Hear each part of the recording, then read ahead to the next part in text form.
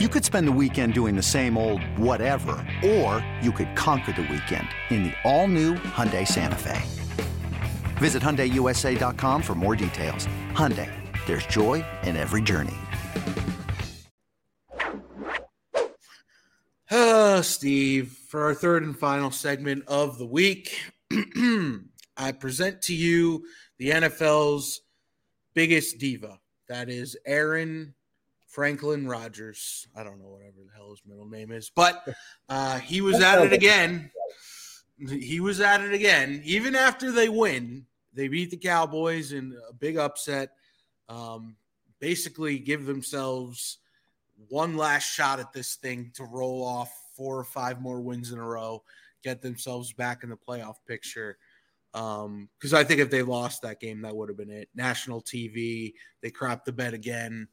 But he just can't seem to not be an ass. I don't know how else to put it. Even after a big win, he took to the podium and basically said, this is what I didn't like about our team's win. What were you so upset about at the last drive of regulation there coming off? Just every single play call, probably. Is there a reason those play calls were upsetting to you? Yeah, I felt like we were like 30 yards from ending the game in regulation. And also felt like it was 2 minutes, so I was going to be calling those, and I was in a pretty good rhythm. Obviously didn't have a ton of attempts tonight, but it felt like I was in a pretty good rhythm. I felt like I threw the ball just about exactly where I wanted to tonight. And so I wanted a chance to go win the game. Okay. So what he's referencing is him and LaFleur got into it on the sidelines during the last, I think it was in the last 2 minutes of the game. And he basically just said, if you couldn't hear it great in that soundbite because the reporter was off mic, he said, what didn't you like about the last series of play calling? And he said, well, everything. How about everything? Aaron, you won the game. Do you need to throw your coach under the bus after you won the game? Do you need to? I think he does have to. There's some need deep within him to have to do that. But why? Why do you need to do that, Aaron? Why are you so unhappy with more money than everyone in the entire state of Wisconsin could dream about, dating supermodels and actresses and, living the life of the kingest of kings? Why do you need to do that, Aaron? Why? Maybe things not working out with Olivia Munn really just kind of screwed him up. That would mess me up if I had a chance with Olivia Munn and I messed it up. But I heard she's a real piece of work. I could see that. But I don't get it, man. Aaron Rodgers, first of all, they had this game against the Cowboys, and literally everything leading up to it was this love fest with Mike McCarthy of, I can't wait to see him again. I love Mike. He's the best, whatever. After the game, they're hugging, they're embracing, all that kind of stuff. Do you remember how he treated Mike McCarthy at, those final years in Green Bay? There was so much tension. There was so much, just passive aggressive things said in the media. And now all of a sudden everything's fine. But now you see him doing the same thing to Matt LaFleur. So I think at some point, and I feel like Aaron Rodgers has gotten a little more of a pass than most star players in the league, and kind of deflecting blame away from him towards whoever his coach is at the time or offensive coordinators through the years.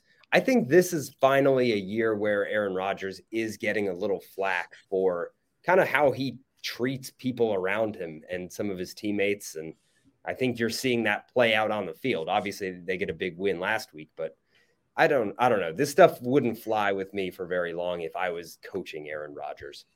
Well, the problem is, as you just sort of alluded to there, it's finally his fault. I mean, Devontae Adams gone. I mean, they don't have an offense. I mean, they've become a running team. And I feel like part of that with Devontae Adams leaving, I think that was partly on Aaron Rodgers for him, wish-washing of, am I going to retire? Am I going to re-sign here? Do I want to get traded?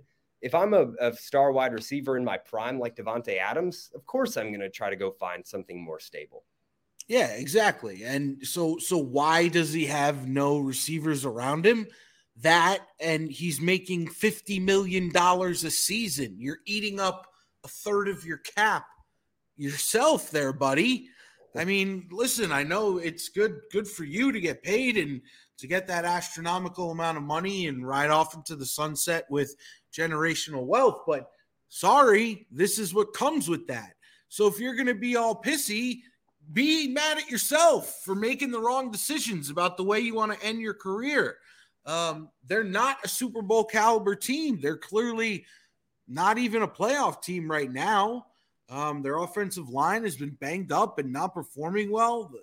The best player on the team is now Aaron Jones. I mean, that's what it comes down to. And to take it out on the media and the coaching staff, and to go on Pat McAfee every week and pretend to be holier than thou. And I don't think he's pretending. I think that is his legitimate belief that he is holier than thou. It's funny. Like, on one hand, you can say that on a Tuesday when you go on the radio, and then on Sunday after the game, forget all your ayahuasca trips and forget all the beings that instilled this higher level of consciousness upon you to be one with Mother Earth and your fellow man, and take a dump all over your coaching staff for making the wrong decisions that in a game that you won. I don't understand it. Like, there's certain people that in life, I guess, no matter what happens to them, they will just always be miserable.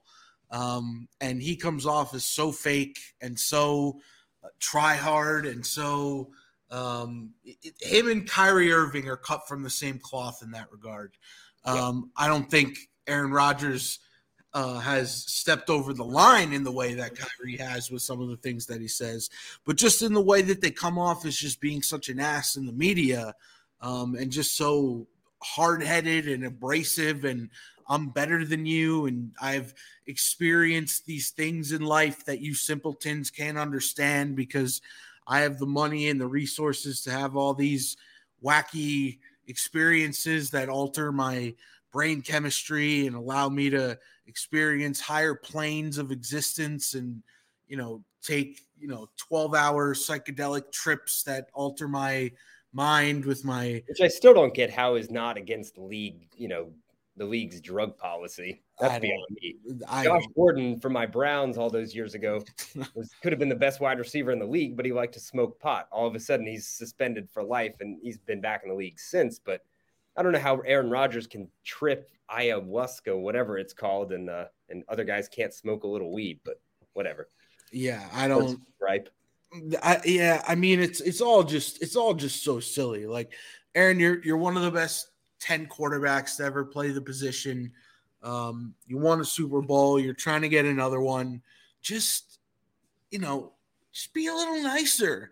Is it that hard? Like, do you have to go out of your way to just be that guy and be that way and project this negative, grumpy, I know more than you attitude to people who are just trying to do their jobs, the coaching staff, the reporters, just cut them a little slack, man. Those guys aren't going home to their $15 million mansions and their supermodel girlfriends and their, access to any and every single thing you could possibly want, whether it's clothes or video games or lavish vacations or the best food and the best experiences. And come February, you'll have 6 months off, bro.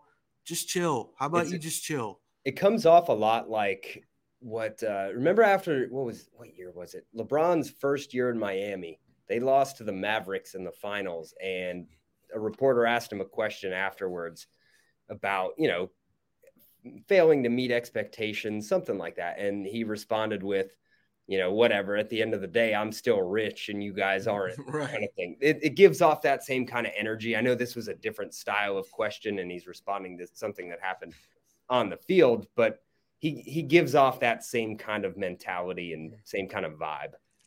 Aaron Rodgers, do better. And on that note, that'll do it for another episode of the Off Air Podcast. We'll be back with you guys after another critical weekend for the Falcons. If they lose this one, Steve, we're going to have a lot to talk about on Monday. And if they win this one, we'll also have a lot to talk about as well. UGA should roll. Hawks big game tonight versus the Celtics. We'll break it all down. And, of course, the ever-popular shenanigans that ensue as well. I am Chris Thomas. Follow me on social media at CThomasRadio. Steve Gagliano at Peeve Gagliano, Peeve Gagliano. This has been the Off Air Podcast.